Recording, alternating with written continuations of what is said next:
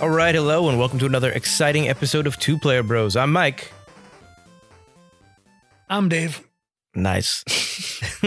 and Dave has made me a liar, apparently, because last episode I swore that we would do Darksiders Genesis. Wait, are we not doing Darksiders Genesis? No. Mike, all of my notes are for Darksiders Genesis. You son of a bitch, you set me up.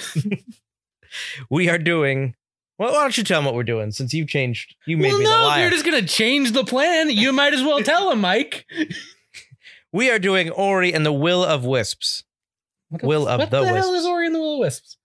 It is a game developed by Moon Studios, published by Xbox Game Studios, and essentially it is a Metroidvania type game. Metroidvania platformer. Can we do Transformers War for Cybertron instead? Do you have notes? Robots are awesome. Okay, let's go. It's cool. But yeah, no, Ori is a Metroidvania with a higher emphasis on mobility than a lot of other Metroidvanias. Combat is very much secondary. There's some light city builder aspects in there. And a lot of cool abilities and a pretty intricate and elaborate mod system to kind of skew your play style as well. Mm-hmm. Definitely more than the last game, for sure. Yeah, you just played a bunch of the first game. Want to give me your thoughts on that? On the first game, real quick? I really liked the first game. I thought the animation was really good. I thought the game ran smooth, and... Yeah, let's back this up. We need to cover a little bit more. We want to go over what this game's about? We should talk about what Ori is. This is the name of the game we're going to talk about today, and let me just tell you about the game that came before. In a deep technical level. No, so I guess, would you like to tell them about Ori, or should I tell them about Ori? Why don't you tell them about who Ori is, and then I'll go over what the sequel's about. Let them know what Ori is, because I don't know what Ori is. Ori is a little, a fox-like spirit of the forest kind of thing. Very anime inspired. Yeah, definitely like a Studio Ghibli type creature. When I say anime, I don't mean Dragon Ball Z. You're not getting, well, maybe you'd see an Ori character in Dragon Ball Z, but I mean Spirited Away. Miyazaki, Spirited Away, Totoro, or whatever the hell their names are. Totoro, I think it is. I'm going with Totoro. Next you can tell me his name's Ponyo. No, it's Ponyo, right? I don't know. I don't know that one. You haven't seen Ponyo? No, I know of him. I just didn't know how to I know of him. Get out of here. I've never seen Ponyo, but it was in theaters when I worked there. It was on one theater. It was in one whole theater. It was in one whole theater. Art in them is really cool. Oh, and then I think the art for this game is actually kind of inspired directly by, I'm gonna butcher it, Princess Mononoke? Mononoke? Sure. I have no idea how to spell it. I've never even heard of it. It's a movie. It's in there. It's a Studio Ghibli film, yeah. Yeah, but it's it's definitely a 90s Japanese animation was the vibe I got playing it. Oh, for sure, but yeah. It definitely has more of a digitalization to it than those movies, but yeah, that's good. That's what it is. What were we doing? We were talking about what Ori is. I meant as a creature. Oh, he's a spirit fox. We're going to go spirit fox. Does that work for you? He was a leaf when he was born. I was going to say, I think his mom's a tree, but I'm not positive. Yeah, so Ori is a glowing fox guy. I just told him that, Mike. Who protects the forest. Does he protect the forest? Before the game starts, does he protect the forest? Before the game starts, no, he is probably the cause of why it gets destroyed. Spoilers. This is the first game. We haven't actually talked about that, about our podcast. And on the podcast probably isn't a good time to do it, but where do we fall on spoilers and whatnot? I wasn't going to give him the end of the game when I did the summary, but... Well, good, because you didn't beat it. Yeah, true. But I have it in my summary. It's actually a pretty cool ending, but let's skip that for now. We'll skip that, yeah. I would say let's forever. Don't spoil the ending, but if it has to do with gameplay or a moment you really liked, kind of glaze over it and kind of just, without revealing too much, go over what you thought of it. Yeah, I feel like with most games... This is just for most games. I'm going to say everything's on the table unless it's a cool spoiler? And do we get to decide if it's a cool spoiler? I think that's our decision. That's like, our purview. Like, I'm never going to tell anyone what happens at the end of Mass Effect. I kind of want to. Or like a bigger, or God of War. Like, I'm never going to give a bigger moment like that, but Yeah.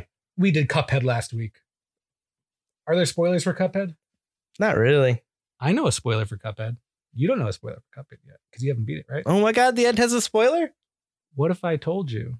Did you know at the end of Cuphead you could actually decide to just give the devil the souls that Nice. you've been acquiring all game and it's game over? That was the deal we made, Dave.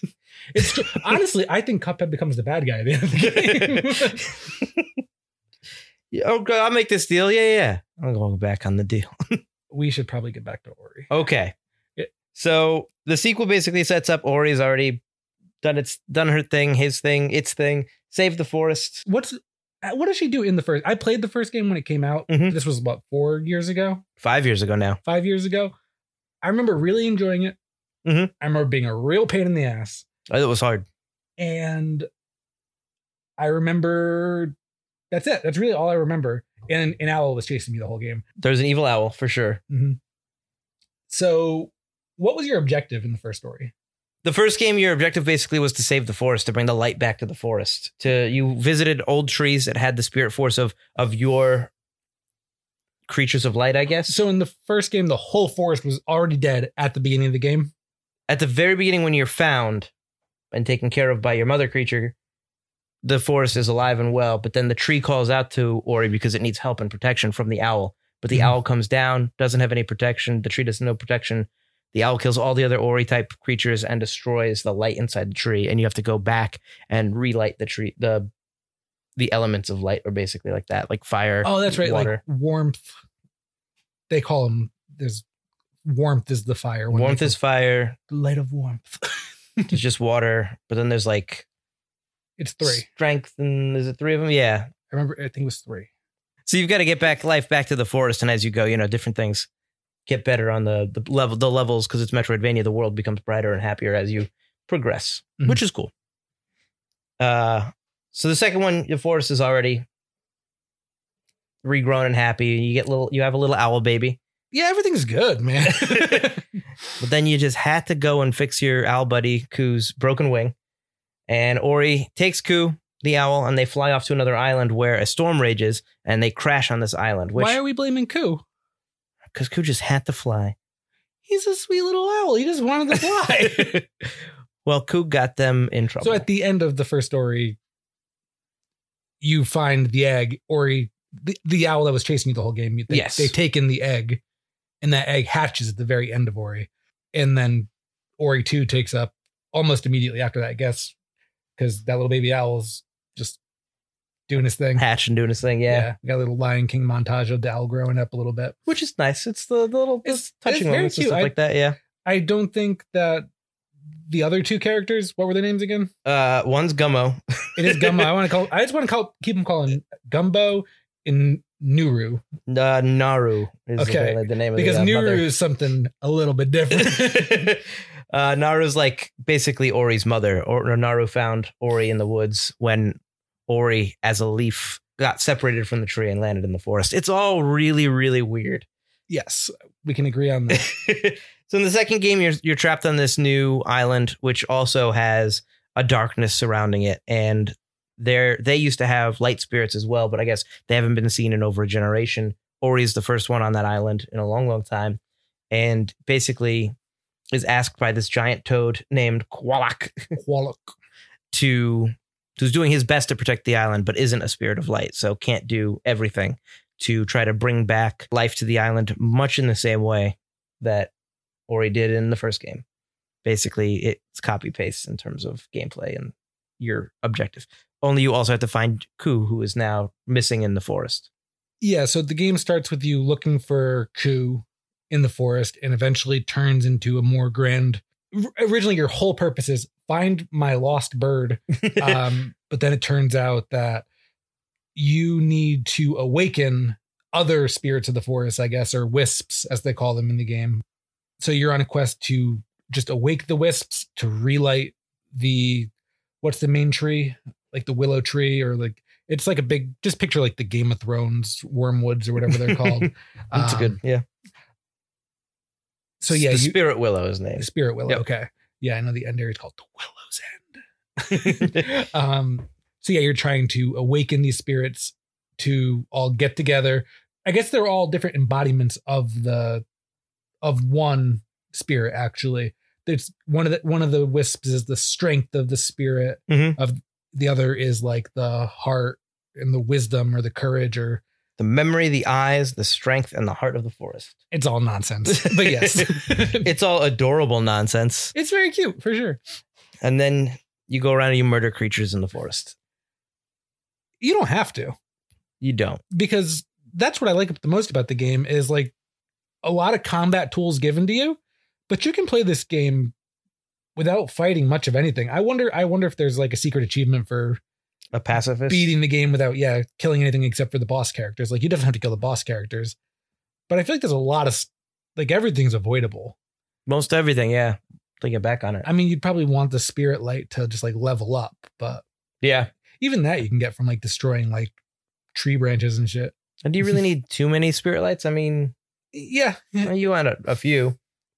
Get your favorites up. But I mean, once you play through the game once and you already know exactly like what you like, then you can probably pretty much pacifist mode it. Sure, but I mean, I feel like you'd need a good amount of it. It doesn't come in too plentifully. No, not like, I mean, in the first game, you could just kind of farm it. You could just go back and forth and just, your enemies just gave you spirit light no matter whenever you beat them up. Well, this game does too, but it's just the amounts you need. It takes a little while to get, something like you might get like 50 for killing an enemy, but you need 1600 to purchase an upgrade. So See, I found getting to like 2000 to get the triple jump, like didn't take long, or 2200 or whatever it was. So you played 3 hours of the game, we'll say. I think that's about fair. Yeah. 3 or 4. And how many purchases did you make? I think you just purchased triple jump, probably. No, I purchased triple jump. I purchased the floating butterfly guy that shot for you. I purchased a life upgrade. You're wasting your money. I purchased. You're wasting your money, Mike. You talk about you don't need Couple money. other You're things. just wasting all your money. I felt like I was good. You bought one of the increase your health ability shards. Yeah, then I immediately took it off. You- I immediately undid it because I was like, I don't need this, and I just keep getting life everywhere in the game. You bought that crappy sentry turret. I want it the way it was described. It Mike, sounded like it was I've got the a thing list from. here of all the really cool abilities in this game And with none of those are that. with a special mention about how bad the sentry turret is. I didn't realize until then, but yes, the sentry turret is essentially pointless. It's extremely pointless. It's a distraction, I guess. If you wanted to play as a pacifist, use the sentry turret because it's not going to kill anybody. So I guess it's we can start with the power-ups and stuff like that. So I like that they gave me so many options, but because, like you said, most of the game to me was platforming. The combat's okay. I didn't feel like I needed that many options, but it was cool that I got them. Mm-hmm. How did you feel about having that many options in this game? Because I was really surprised that they changed that up so much. So early in the game, they like right off the bat, pretty much, they give you the Spirit Edge sword ability. Mm-hmm. The sword gets it done. You really don't need anything beyond that. I think you get the arrow. You get a bow and arrow later in the game, like a spirit bow and arrow. You get it right before before you meet Quolok, because you need to unlock his eyeballs. And you get that from a tree as well. Yes. So you don't have to buy that one either. That's really all you need. You don't need anything beyond that. I ended up buying a giant like mallet, like a hammer. Mhm. And I ended up using that over the sword in all situations. But combat wise, there's a lot of really cool options, but you don't really need them because the game is really just about getting past the enemies. And a lot of that could just be done through like the amazing like mobility tools that they give you throughout the game. I thought the same. I think I don't understand. Like, I get the melee made it seem like I was a little bit more in control. It gave me that kind of illusion. Because, like, especially there are slugs in this game, and there were slugs in the first game that explode and others that shoot needles at you. And I would be able to smack them down now as opposed to just hit them. That way it would get them out of my way, which I like that ability. But overall, it was just kind of I felt more in control rather than having a floating ball shoot at people. But it was more of the same. I don't really remember the combat in the first game. And when I think about the first game, I don't think about the combat at all in that game either. But you didn't have melee attacks, right? No, you just had your little floating ball guy. And what did he do? He just shot. He was your sentry turret, which is why I got it. I thought the sentry turret would be more the ball guy. And I was like, I know what that is. Okay. But this guy, the sentry turret's a butterfly, which I don't get why that is. I mean, I get why you don't have that ability from the start of the game because the spirit leaves you in the first game. But I think you could easily have created the same thing. I don't know. I liked the torch at the beginning of the game. I thought it would have been cool if that was how you attacked. When the game began and I was like, okay, he doesn't have a spirit power anymore. So now he's got to use the torch to destroy enemies. So the torch left him. Mhm. I was like, that's interesting because now I can become vulnerable at certain times. But then the torch got taken away from you. Like immediately it gets rained off. I think that the moment at the beginning of the game with the torch is one of the coolest moments in the game. I really, really liked that. After playing the first story, I remembered there were a lot of like chase sequences. Mm-hmm. That's a big part of the first story. And the chase sequences in the first game are rough. As cool as they are cinematically, you got real sick of doing the same segment of a chase 15 times to beat it. That at least that's what I remember in my head. In this game, the chase sequences are more cinematic, but not quite as difficult. There's still a challenge, but I felt like I beat most of them within 2 tries. I think most of them actually beat on the first try, but I still felt like a sense of dread in my heart that I needed to hit that next jump, to survive. But during that first sequence where you're running from the giant wolf, the howl, yep, and you're going through like the broken tree and whatnot, and it's so close to you and you come across the torch, and at this point you haven't engaged in any sort of combat yet. Mm-hmm. So you have no idea when you're coming up to that torch that you're gonna be able to pick up that torch and just swing it at the guy. And I think it does your first swing as you pick it up. It does the first swing like automatically, right? You just whip it around and the wolf kind of like howls back. Yeah, because that's part of the cinematic. I think Ori falls down, so Ori has no choice but to whip it around when Ori gets back up. Yeah, but I just remember that moment being like notable to me, where I was like, this is a really, really well done for a game that has such a minimal story. To be able to like express the emotion of that moment so well, I thought was really, really cool. Yeah, and then they take it away from you, and then they take the torch away from you, but I think they do a really good job later in the game with several key moments to where you don't really care, but it hits you in the feels, on a couple occasions. Oh, for sure. Yeah. I mean, they're cute characters, so you kind of care what happens to them a little bit. Yeah. Yeah. But I feel like what you're talking about with the difficulty of the cinematic moments and then having all those weapon options, I feel like the game is actually way easier.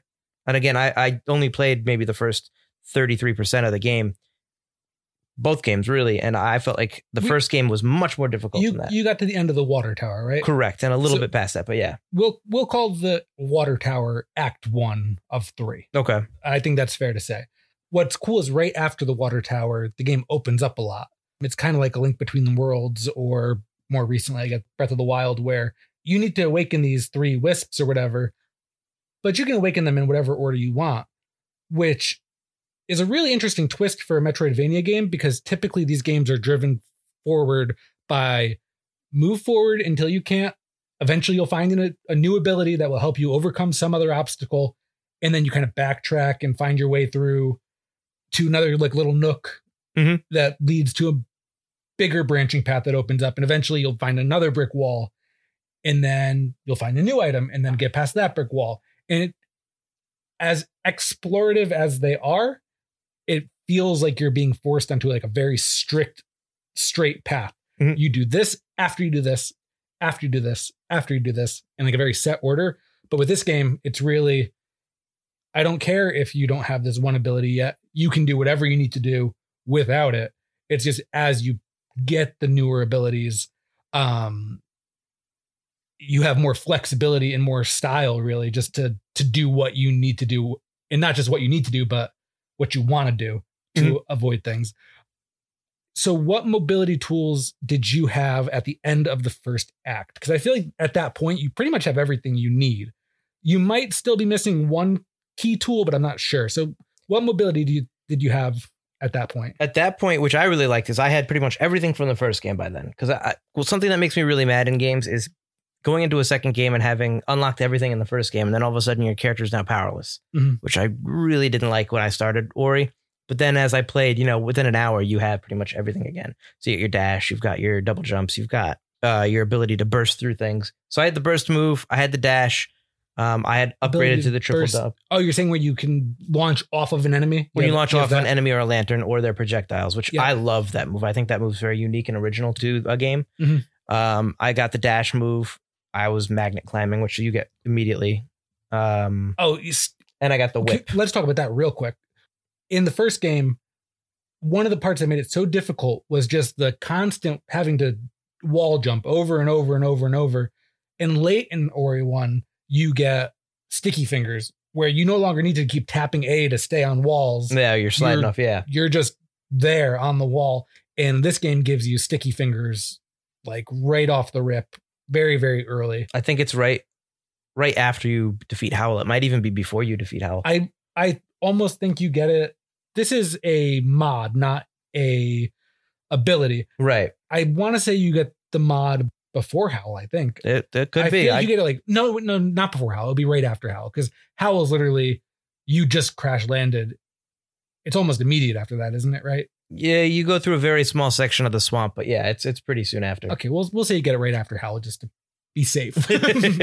But having that move right out the rip really just frees you up from so much of the frustration of the first game. But I also feel like it adds to making the game easier than the first game as well. Which is what you're saying easier is you're just saying less frustrating. Is less frustrating because the first Ori, from what I remember, was a game that wasn't hard because of like, these I guess it was like these intricate puzzles and stuff that you had to figure out how to navigate through. Right.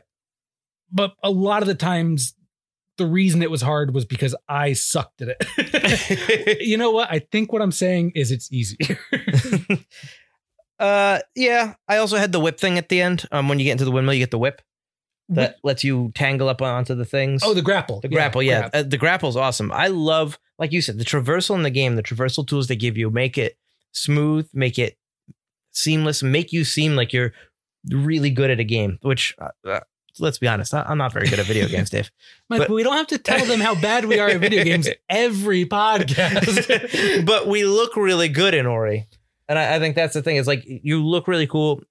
You have all these different moves and stringing them together feels fantastic. Being able to go through in the windmill, you've got the gears that just keep turning and you have to go through them and out. And there's laser beams shooting at you and spike walls. And you have to carefully, basically, it's like a maze where you can't touch the edges. And using your traversal tools make it so cool and so seamless, bursting off an enemy's projectile fire so that you could whip onto the next blue section of vines. You can climb up those and then double jump and then it's just really, really cool. Yeah, for sure. The mobility is phenomenal. Of every Metroidvania I've played, as far as the way you navigate that world, Ori probably feels best to me. At least Ori Will the Wisps does. Yeah, I think even the original just feels really good too. But I think this feels improved. So much better. Yeah, so much better. But what would be second to this? The first Ori probably, movement wise. Big questions, Mike. Yeah, it would be the last one was really good too. This is leaps and bounds better. Maybe, I guess like Super Metroid does a really good job of just letting you feel cool, but it was so technically limited. None of the Castlevanias feel great movement wise that I've played. No, Castlevania is more combat than anything else. Yeah. I'm really thinking about this now. I really don't think there's any of that like Metroidvania type games that I've played where, oh man, movement's really dope. But how many of them have given you guns that shoot foam, like Shadow Complex? Shadow Complex, because I could just do whatever I wanted in that game. I would just create a wall of foam and I would just walk on it. And who needed mobility tools? That's true. Shadow Complex, I'm still surprised they never created a sequel. Same. That's Ori's really good though. And usually I play a game for a little bit and I'm like, I'll probably never go back to it. I am almost certainly going back to Ori 1, beating Ori 1 and then beating Ori 2. So that's got to say something. Games like that I don't usually go back to after I give them a try, even if I like them. I think a lot of Ori's aesthetic, I don't know if this is affecting your feelings towards it right now. Mm-hmm. Given the current situation, it's nice to have a nice game around the US and the world. It's this very peaceful game. It's almost like the music is almost like meditative.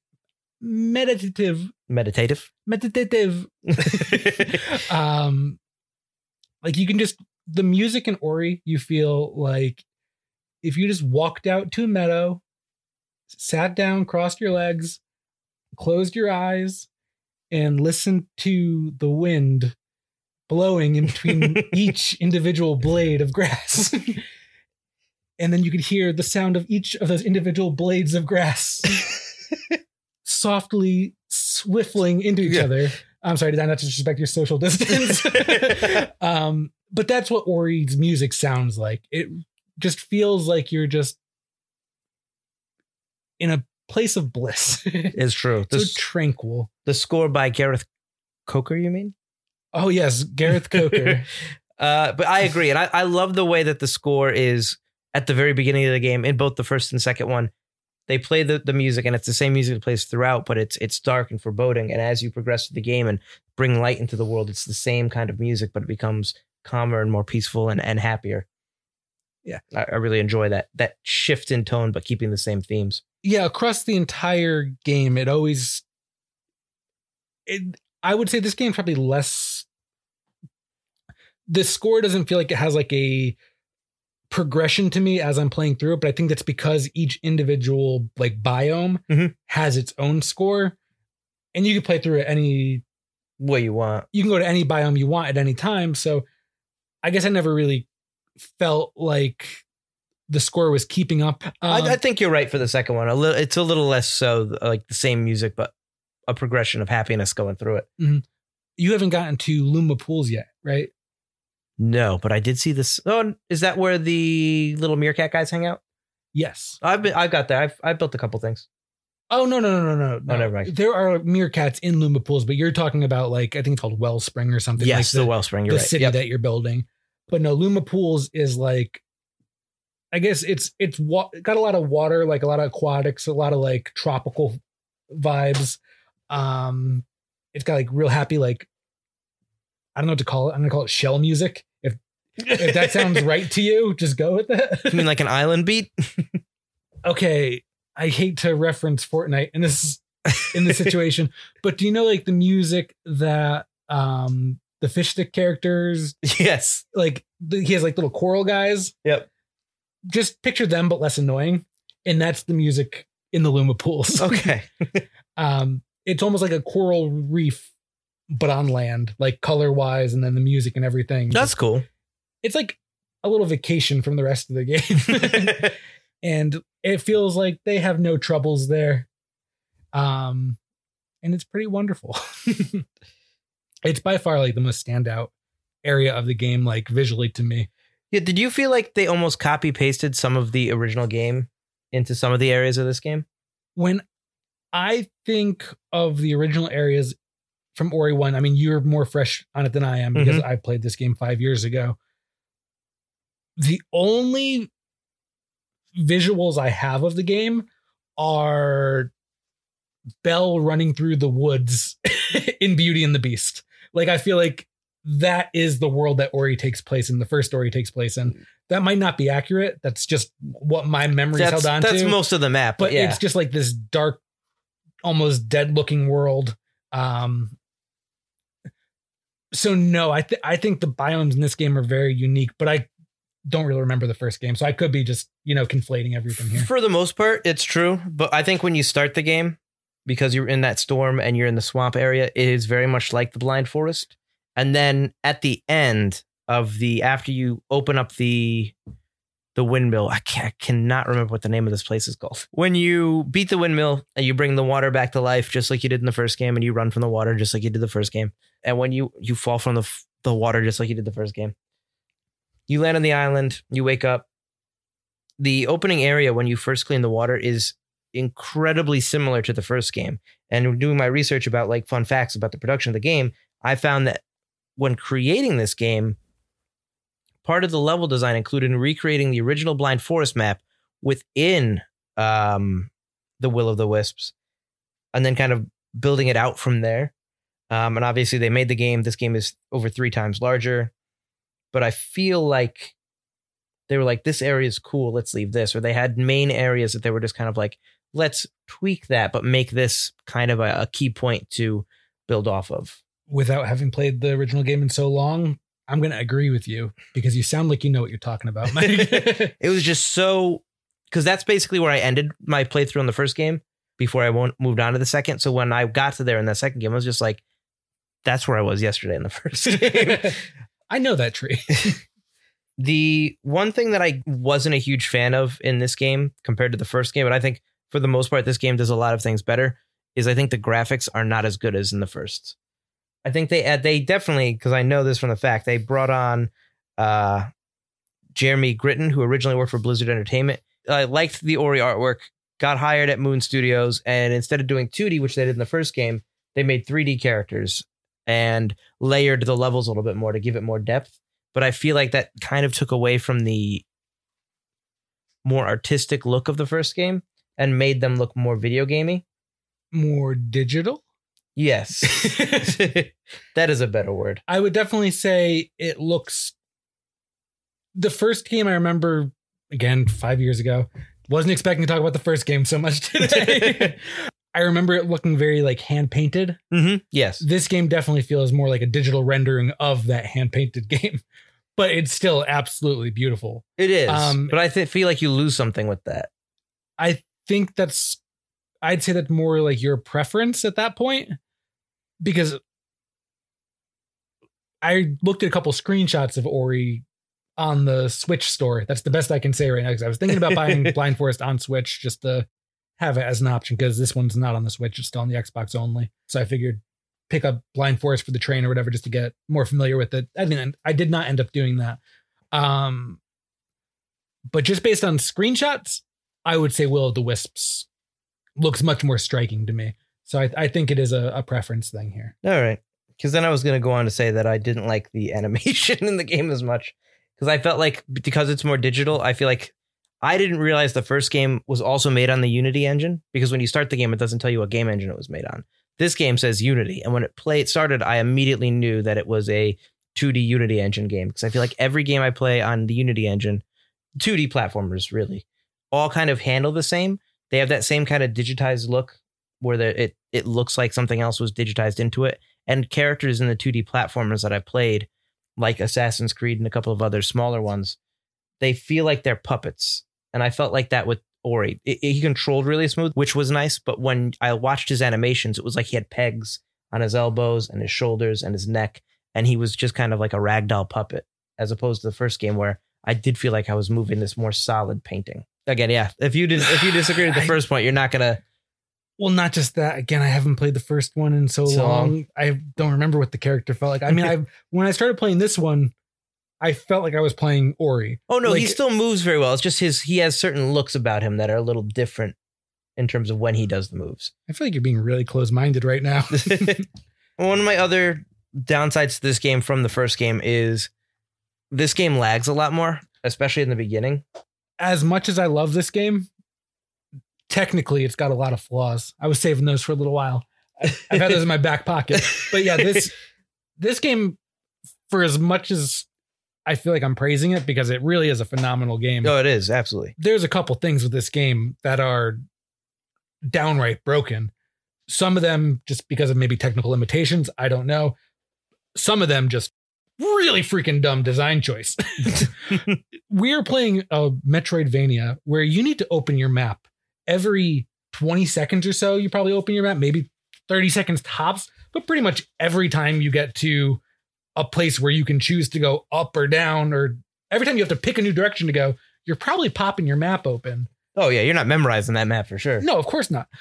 And this game has a solid I didn't time it, but it's got to be between 1.5 seconds to 3 second delay for your map to open up. You press the button, your screen goes black, and it takes a good heartbeat or two before anything happens. Yep. And that is, I'm not going to say it's unforgivable because I love this game, but it's real freaking close to unforgivable. When in the game you made 5 years ago, the game you made 5 years ago boots it up right away. Why can't this one? Yeah, it doesn't make any sense.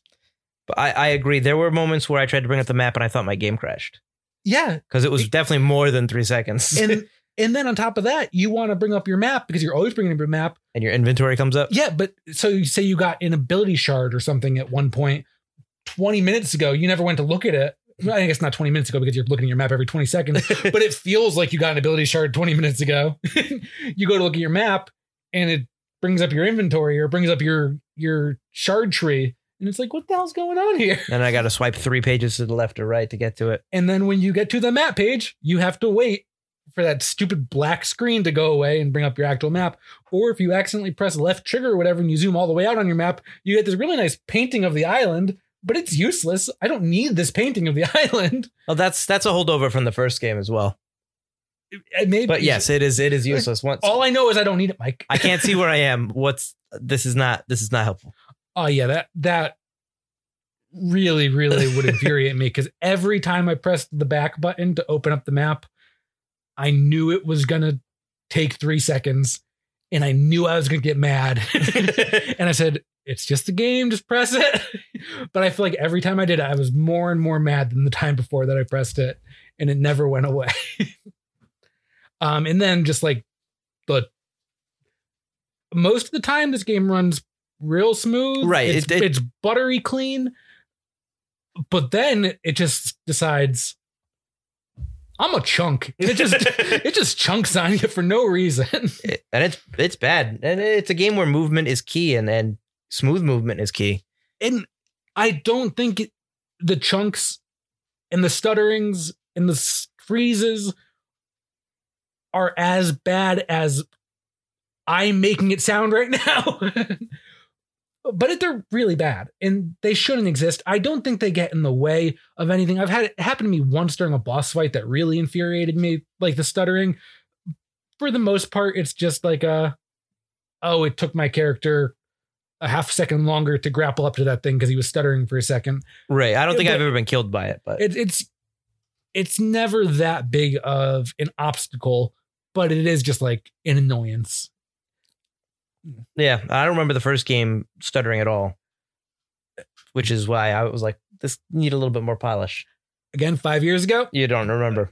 I don't remember ever getting mad at the technical performance of the game. Having played the first Ori 2 days ago now for a good 3.5 hours, I don't remember it stuttering once. And yesterday and the day before when I was playing the second one, it did stutter on me a handful. And at the very beginning, right off the bat, it was just, I'm a stutter at the swamp.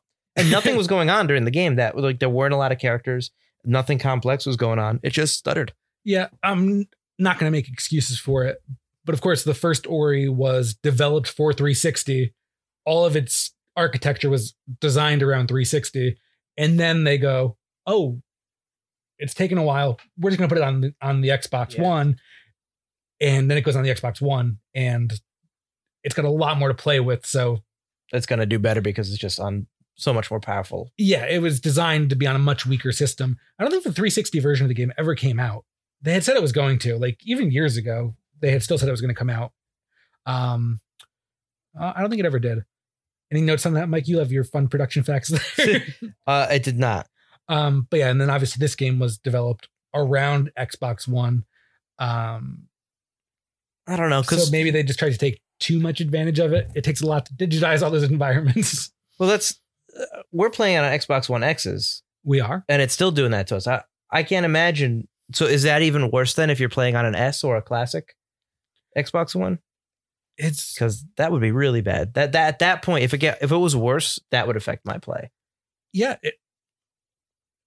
This is going to sound like an overstatement, but I really think it's true.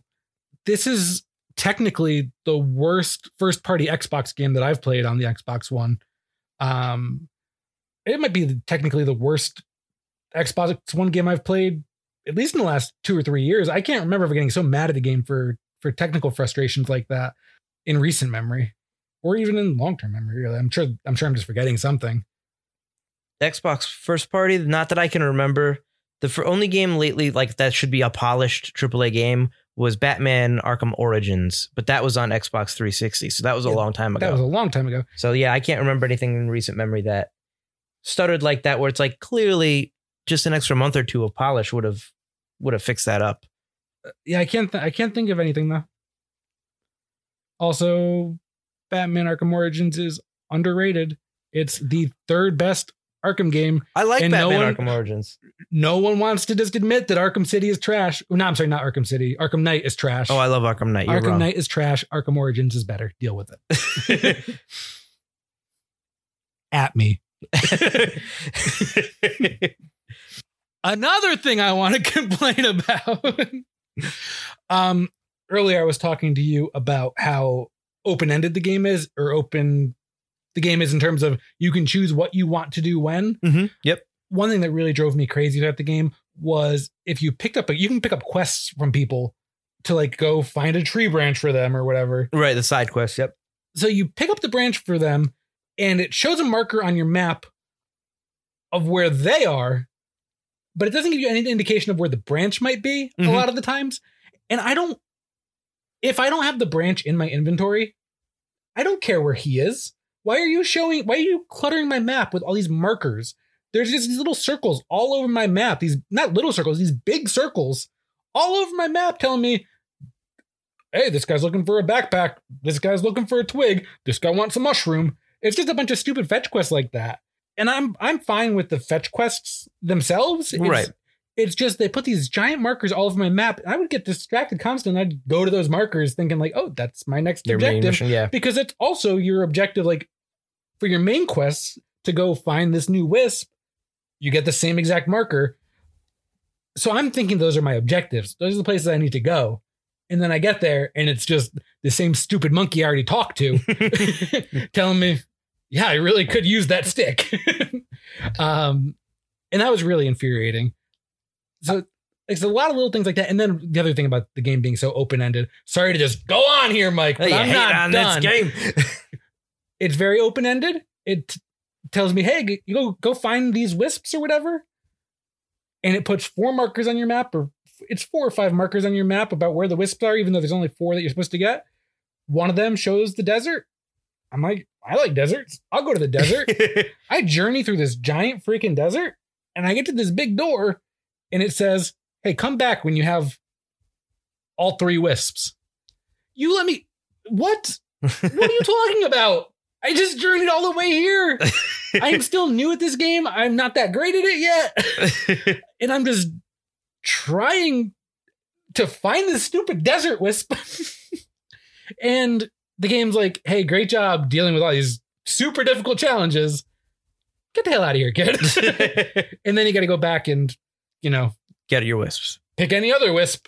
Any other wisp is fine, just not that one. So I don't get why they even give you the option to go there at the beginning of the game. Right. I'm trying to think if I have any other map complaints. Only other thing I'd whine about on the map, because I do feel like whining right now. This game plays with the foreground a lot. Yes. Like where Cuphead actually did it too in a way that really pissed me off sometimes. Where you get blocked sometimes. By where you can't see what's going on the screen behind these tree branches. Or like in Ori, it's usually just like these at the top and bottom of your screen. It's just like leaves in the foreground blocking your view of what's going on in this 2D plane behind that leaf. Yeah. And this game has a lot of like little things where there were 2 or 3 occasions where I had no idea where to go. And it turns out like I have to fall down this hole that's behind one of these leaves in the foreground that I have no way of seeing. And a lot of silly things like that were just poor design choices. I had that happen to me. I had one time, I can't remember if this is the first game or the second game now, because it was an issue in both, where I was fighting an enemy and I was trying to get past it because I want those spirit orbs or whatever. And I'm like, no, I'm going to defeat this guy. He's not going to get the better of me. But I really couldn't see where he was or where he was attacking from, because these vines that were coming down vertically on the map blocked half my screen. And eventually I just was like, all right, I'm going to get you. I'm going to stand right here and get hit a couple times just so you'd be in the more visible area of the screen. So I definitely agree with you on that one. You gotta like just stand there and take a shot. I will, just so you know where the sniper is. I will go down to 1/2 health. Of all the biomes in the game, they're all super unique and they all feel really distinct, at least to me. There's like this really cool Luma Pools area that I talked about earlier that felt like a tropical vacation. There is like these underground caves where spiders live, and it's like there's like a gameplay element that involves the lack of light. That's really cool. I'm not going to spoil anything there because I think it is like a fun twist on the formula at that point. Mm-hmm. There is one area though, I think called like Bowers Reach. It's the like Arctic area, and it's really underwhelming compared to the rest of the areas. It's just kind of like a snowy forest, and all the rest of them have like these really distinct colors and real cool uses of light and stuff that really make them feel unique to me. But that one was kind of boring. The reason I'm talking about that right now is because there's something else I want to complain about. Nice. At one point you fall into this ice cave and it's just you in a big pot and a furnace. And it turns out one of your abilities is you can just flap a feather and it creates like a gust of wind and it ignites the coal. You can use it to ignite coals and start fires in the snow area. So you do that and that ends up like boiling the chili or whatever. And the chili launches this flaming rock at a furnace and it ignites the furnace or whatever. And I was stuck in this stupid cave for like probably 20 minutes with no idea what to do because there was nothing else to do in this cave and there's no way to get out of it. And it turns out you just had to do that twice. And I guess without actually playing the game, what I'm saying doesn't make a lot of sense. Doesn't make a lot of sense. But when you get to that cave, Mike, just remember, just do it twice and you'll be out of there. But it's the worst. But for everything that I'm complaining about, I really, really do love this game. This is a really good game. It's fantastic. And you mentioned how like to go anywhere. And I know we just kind of crapped on the map and the traversal. Well, not the traversal is great, but like some of the areas.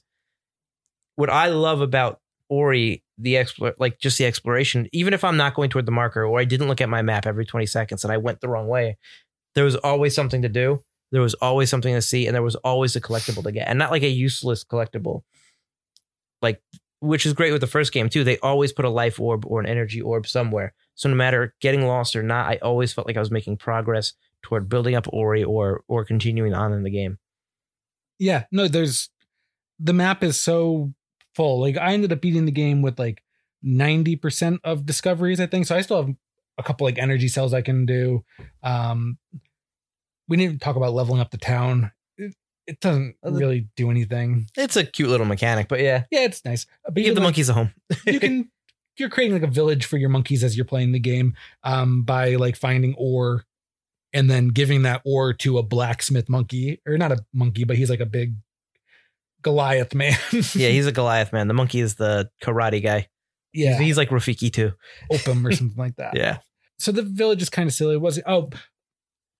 I really do think we talked about the progression already. I really think they do such a good job giving you the abilities, and like the speed that you get the abilities is great. Yes.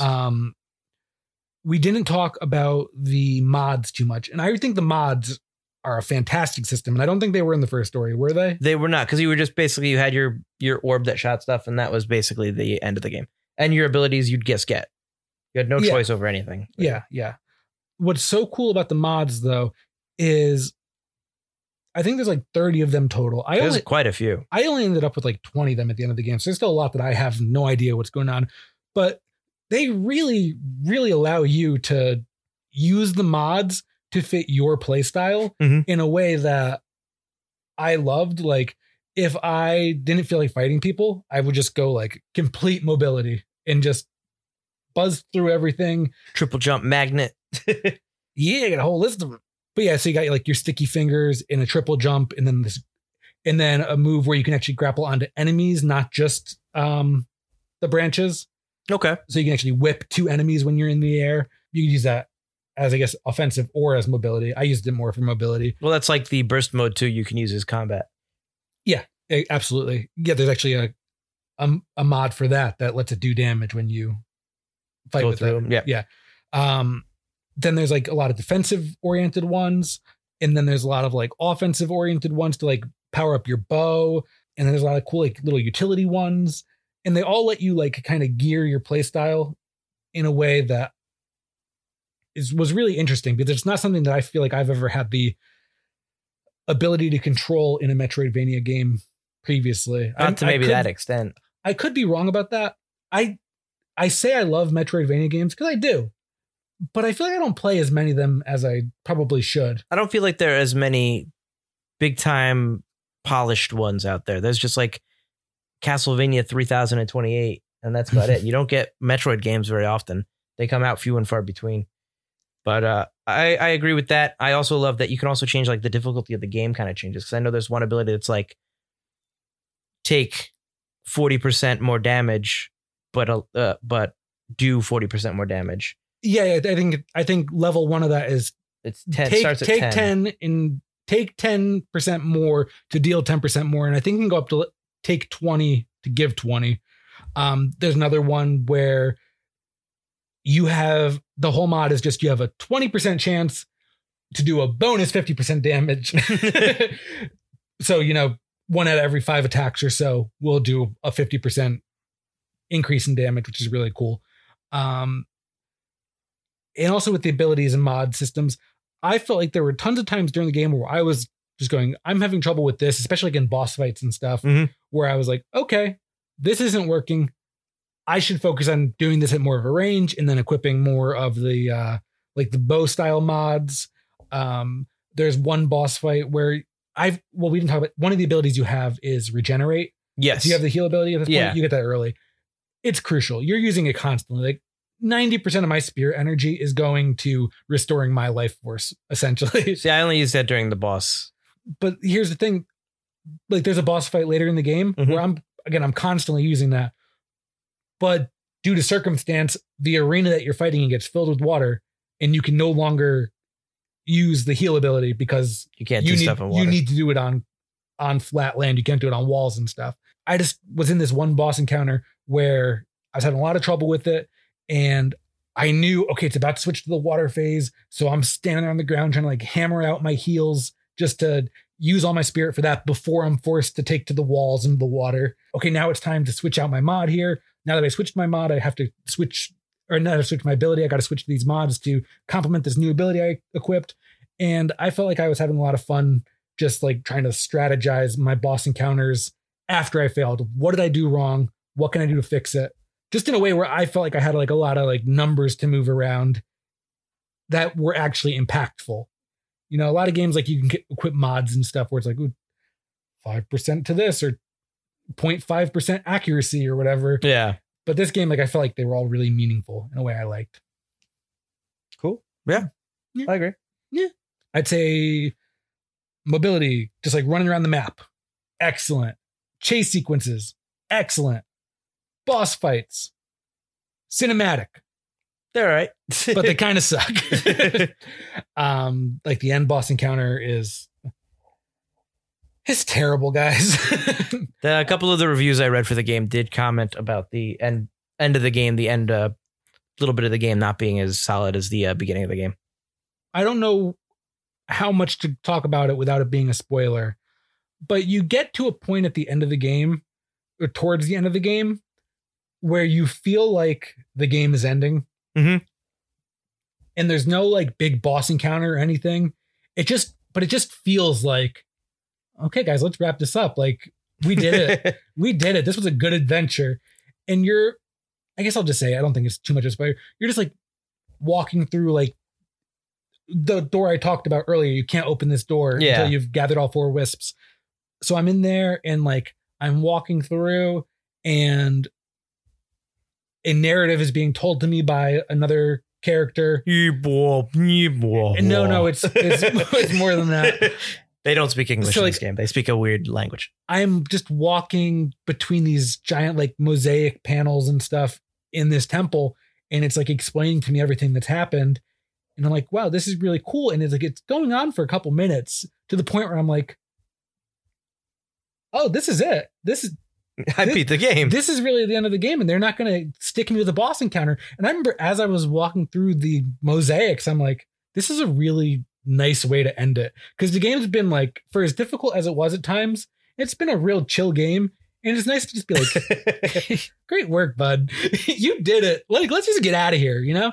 And then they kind of ruined it with the most difficult chase sequence in the entire game, at least for me. Mm-hmm. And then it turns out, oh, wait, no, there's a whole final, I won't call it a whole act, but there's a whole final like chapter that you have to go through. And far and away, the worst part of the game. Not bad. And it might have been because I was rushing through the game just to try to finish it up to get here and talk to you about it. But it turned into this thing where you have like your big section of the map where it's just like, all right, here's 10 things on the map that you have to go do real quick. And you just have to explore this one area and fight these little encounters. You know, it's not great. Still play the game. You'll have tons of fun up until that point. You might even like that point because it is some of the most difficult parts of the game. So if you feel like Ori and the Will of the Wisps is a little easier than you want it to be, that might be nice for you. Yeah. But for me, I felt like it was like, I was ready to be done with the game. And after that scene, I was like, I did it.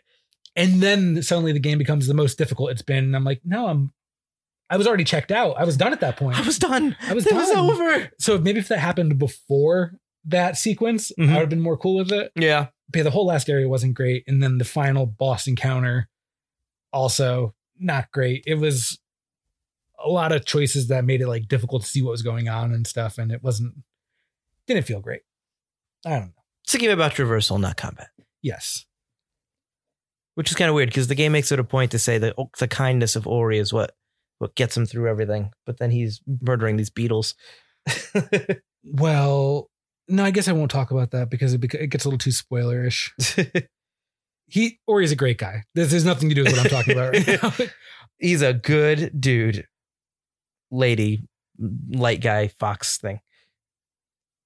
Spirit fox. Fox, spirit of the forest.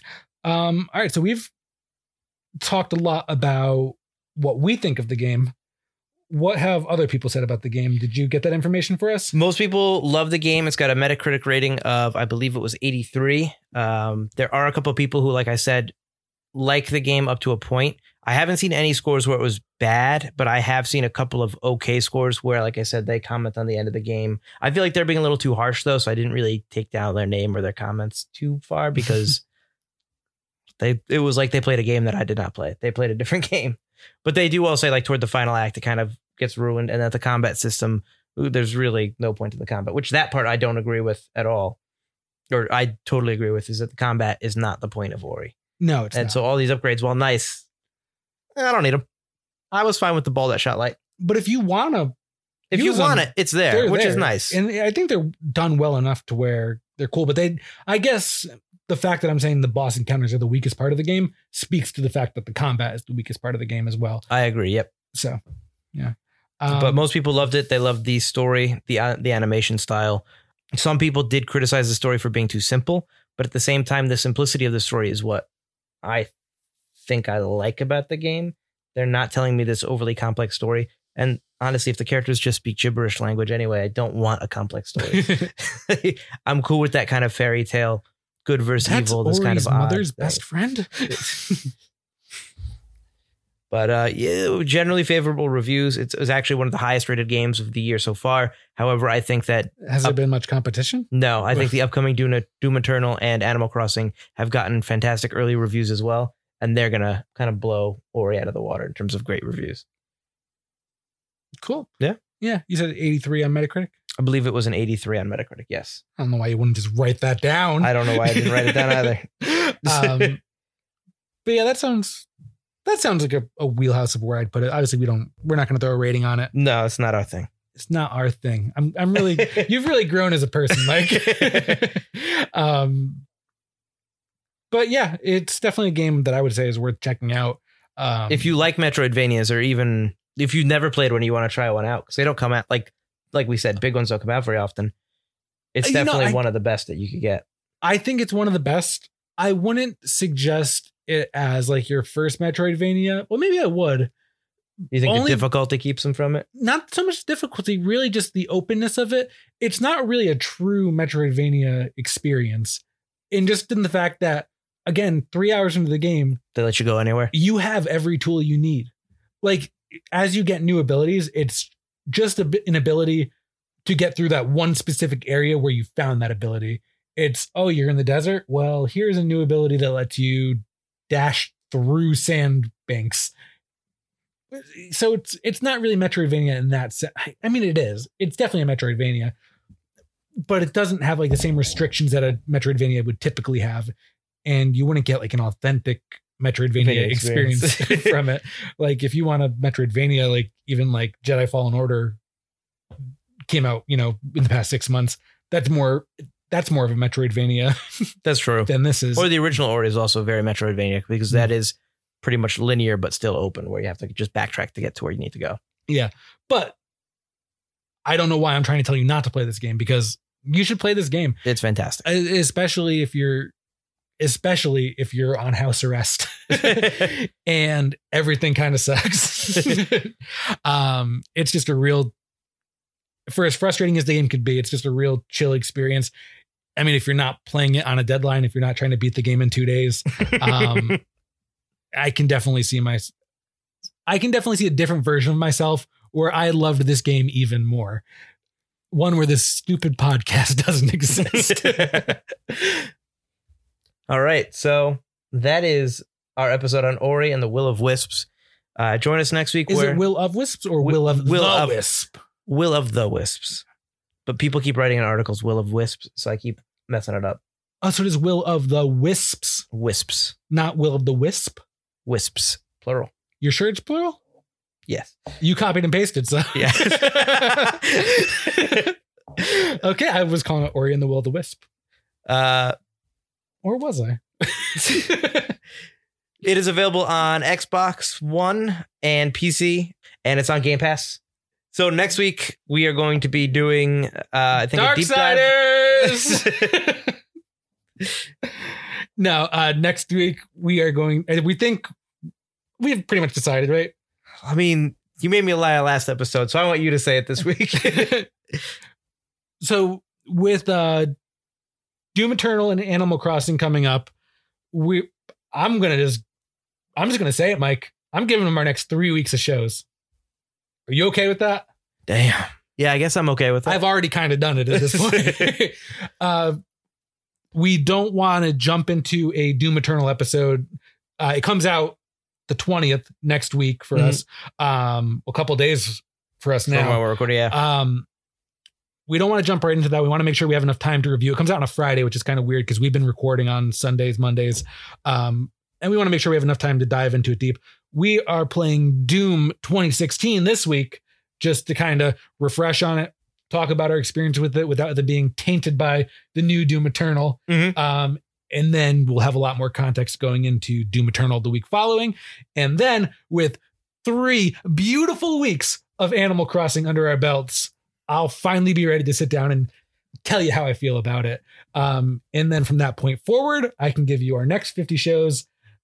They're all going to be Animal Crossing. This is now an Animal Crossing podcast. We'll get a Dave Cannon's Tom Nook Corner. Welcome to Nook's Cranny. A raccoon cast. All right, guys. So who's your favorite Animal Crossing villager? You better have an answer. I think it might be Tom Nook. As much as he pisses me off. I said villager. Oh, villager? Who's the dog? I can't remember the dog. You're talking about fucking JJ or KK or whatever, but he's still not a villager either. The answer is Falco. Okay, whatever. Just end the podcast. I'm gonna have to refresh myself on Animal Crossing. Okay, actually, here's what I want you to do. Yes. This is nothing new with Animal Crossing. I want you to do your thing where you talk for 10 minutes. Oh, I was just gonna not do that this episode. Oh, I really want to spoil the ending of Ori, so I figured you talking for 3 minutes would be a good time to like let people know, hey, if you don't want to be spoiled, just leave. if you do want to be spoiled, listen to this guy talk for 3 minutes.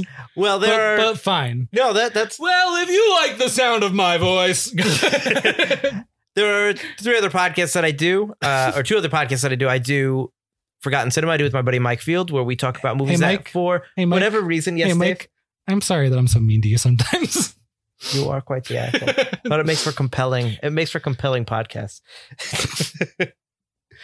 I do Forgotten Cinema with my buddy Mike Field, a podcast where we talk about a movie that for whatever reason was forgotten by audiences in its initial run, whether it be because another popular movie came out at the same time or just simply didn't catch on with the audience in its initial run. We talk about what we love about it, why it should be remembered, and maybe why it was forgotten to begin with. I've also got Cracking One Open with Mike and Elise, a podcast with my fiance Elise, a podcast about brews, news, and pop culture reviews where we review a different craft brew or wine every episode. We talk a little bit about the history of the brewery or winery, tasting notes, how it was made, and then we talk about some pop culture news while we're sipping on that. Hey, you also talk about the can because honestly, in this day and age, the can is just as important as the beer that's in it. Why are you like this? I've heard you tell me that before. Can you actually real quick just do me a favor and hit me with your 2-player bro plug? What are you saying at the end of Forgotten Cinema when you talk about us? I've also got a podcast, 2-Player Bros, I do with my buddy Dave Cannon, where we do a deep dive into a different game every week. We do all types of games, Xbox. No, see, you could have stopped it. We're a video game podcast where we talk about games. We do a deep dive every week. 1 sentence, 2 sentences. This is all getting cut out. No, the world needs to know.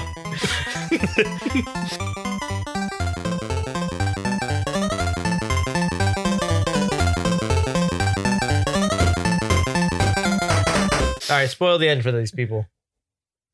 Okay. So you know that like this is more spoiling it for you. You know that like deep like voice that's kind of narrating things as you go along? Yeah. This has been a fucking Michael Scarn situation the whole time. Have I been the tree? That deep voice is Ori. What? What? What? I was like, actually, I wasn't that moved by it, but I was like, wait a second.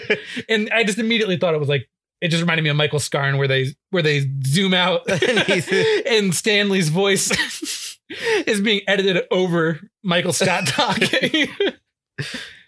Oh, poor kid, do you want to do the Scarn with me and get out of here? No, I'm not going to go too deep into. That's all I wanted to say. I mean, I guess I went to the bottom of the Ori spoilers and I skipped the rest of everything above that. But yeah, it was just cool. Oh, and while we're ruining shit for people, it turns out the light that the tree in the first game used to awaken Ori or whatever, like to create her, actually killed all of the owls. And that's why the mama owl is chasing you the whole first game. She's literally trying to stop all the owls from dying again. Oh, damn. And then when that light goes off and kills everything, this new owl that's chasing you, this like zombie owl that's chasing you in Will o' the Wisps. Literally, all of his family died in that light because he was a creature of darkness. So he was just this cute little baby owl on his own one. So he was still like a zombie owl, but he was a cute little baby owl. And he like went to chill with the other owls.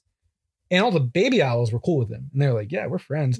But then the mama and daddy owls came and were like, get the hell out of here. You know, like in like Land Before Time where Chopper rolls up. And they're like, the daddy Stegosaurus or the daddy Triceratops was like, you want a Triceratops? Get the hell out of here. It was basically that. But with zombie owls. So he has no home. He has no home. He's got nowhere to go. He just hates the light. And he's kind of like closed himself off from the light because eventually the light tries to heal him. And you could see when the light hits him, he starts to turn into a normal owl. But he says, fuck that. And it seems like he dies at the end, but who knows? It's a bummer. I'm going to cry. You can cut all this out if you want. No, I'm keeping it all. And that's all I got.